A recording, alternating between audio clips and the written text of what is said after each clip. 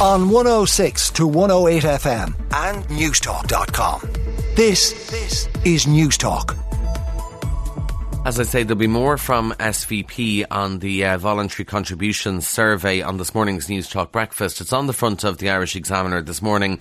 Almost 90% of parents cutting back on spending for daily essentials to pay the voluntary contribution charge in secondary schools, and some schools charging €550 per child. And of course the clue is in the title, voluntary contribution charge, but I think for any parent they feel that it's anything but voluntary, because the messages and the pressure that you get make them feel like they have to pay it. And of course schools would say, unfortunately, that they're using the voluntary contributions to cover the basic day-to-day running of the school and to pay for things like materials in the classroom and stationery and all that stuff. So 86% of parents said schools requested a voluntary contribution. 80% say it's not clearly communicated that the contribution is optional. So that more on that on this morning's Newstalk breakfast. On the front of the Irish Times, we have an average of 88 Ukrainian refugees continuing to arrive in Ireland every day. This is all going to be discussed at an Oireachtas committee today. More than 83,000 Ukrainians have now been granted temporary protection orders, and more than 61,000 of those have been provided with accommodation around the country. And officials will tell an Oireachtas committee today that it's the equivalent of the population of County Carlow moving into Ireland, but they expect that the figures, about 88 a day, are going to continue as the war goes on. And as we heard in the news there, we've had drone attacks in Ukraine overnight. Moscow saying that there's been drone attacks there as well, so it doesn't look like there's any resolution to the war at the moment. The Irish Daily Mail says that Gardaí are investigating a room for a refugee fraud. Multiple investigations have been launched into claims that members of the public defrauded the state's Offer a Room scheme for Ukrainian refugees. Gardaí and special investigators from the Department of Social Protection are honing in on a number of people, and this follows tip-offs from members of the public. Sources are remaining tight-lipped on the amount of money allegedly defrauded, and we also don't really know the details of what exactly went on, apart from allegations of fraud in Room for a Refugee. One source said it appears that what we are dealing with are cases of people legitimately taking in refugees, so they are actually taking them in, but then what might happen is that that person moves on, but the claimant keeps taking in the money, so the refugee leaves and they still take the money. So anyway, a big investigation there. The Irish Independent, now 200,000 cows must be culled to hit climate targets. Startling government documents reveal that dairy farmers may have to cull up to 200,000 cows to meet Ireland's emissions targets, and also they'd have to be paid €600 million for that. The figures have been obtained under an FOI by the Farming Independent, and they warn that tougher measures are needed if the farming sector is to reach its emissions reduction targets. Now, you may remember last week there was this big hoo-ha over whether Gardaí were going to be sent to Disneyland or not to work for the summer. The Irish Daily Star front page, who's taking the Mickey Minister?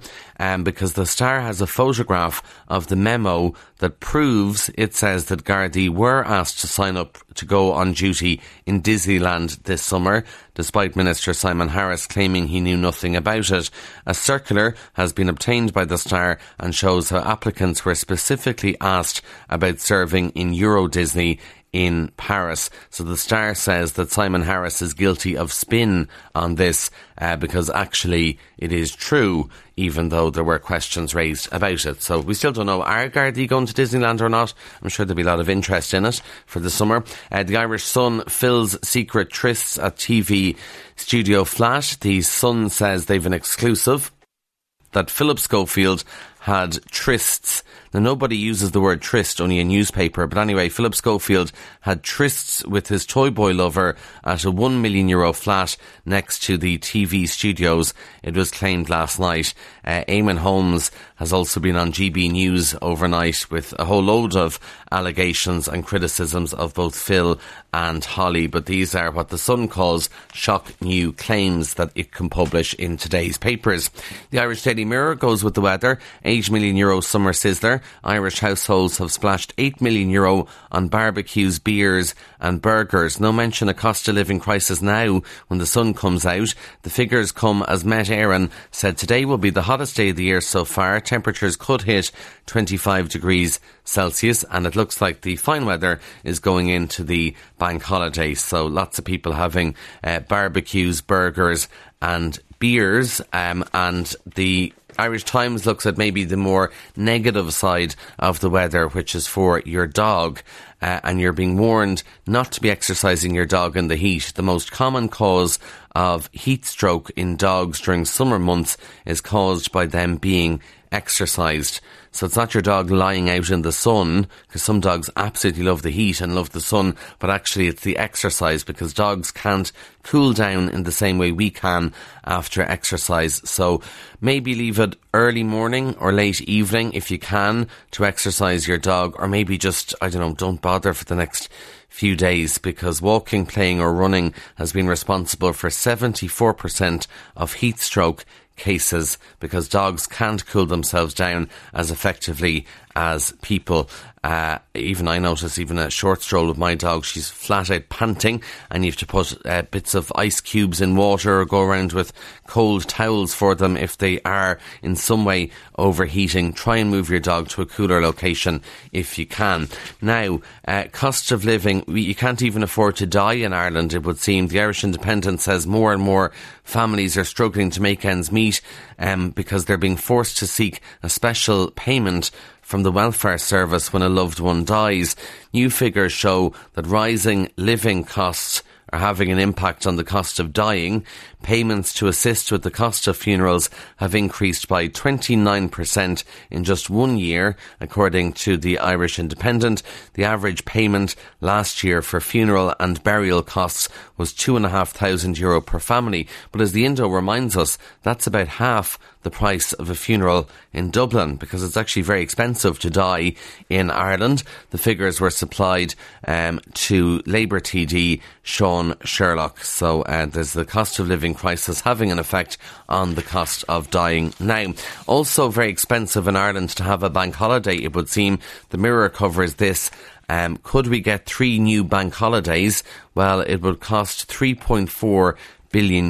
Minister Simon Coveney has confirmed that he's carrying out studies to include a full assessment of the impact of having extra public holidays. So there are all these calls to have different bank holidays and to have more, because Ireland lags behind other EU countries when it comes to the amount of bank holidays that we get.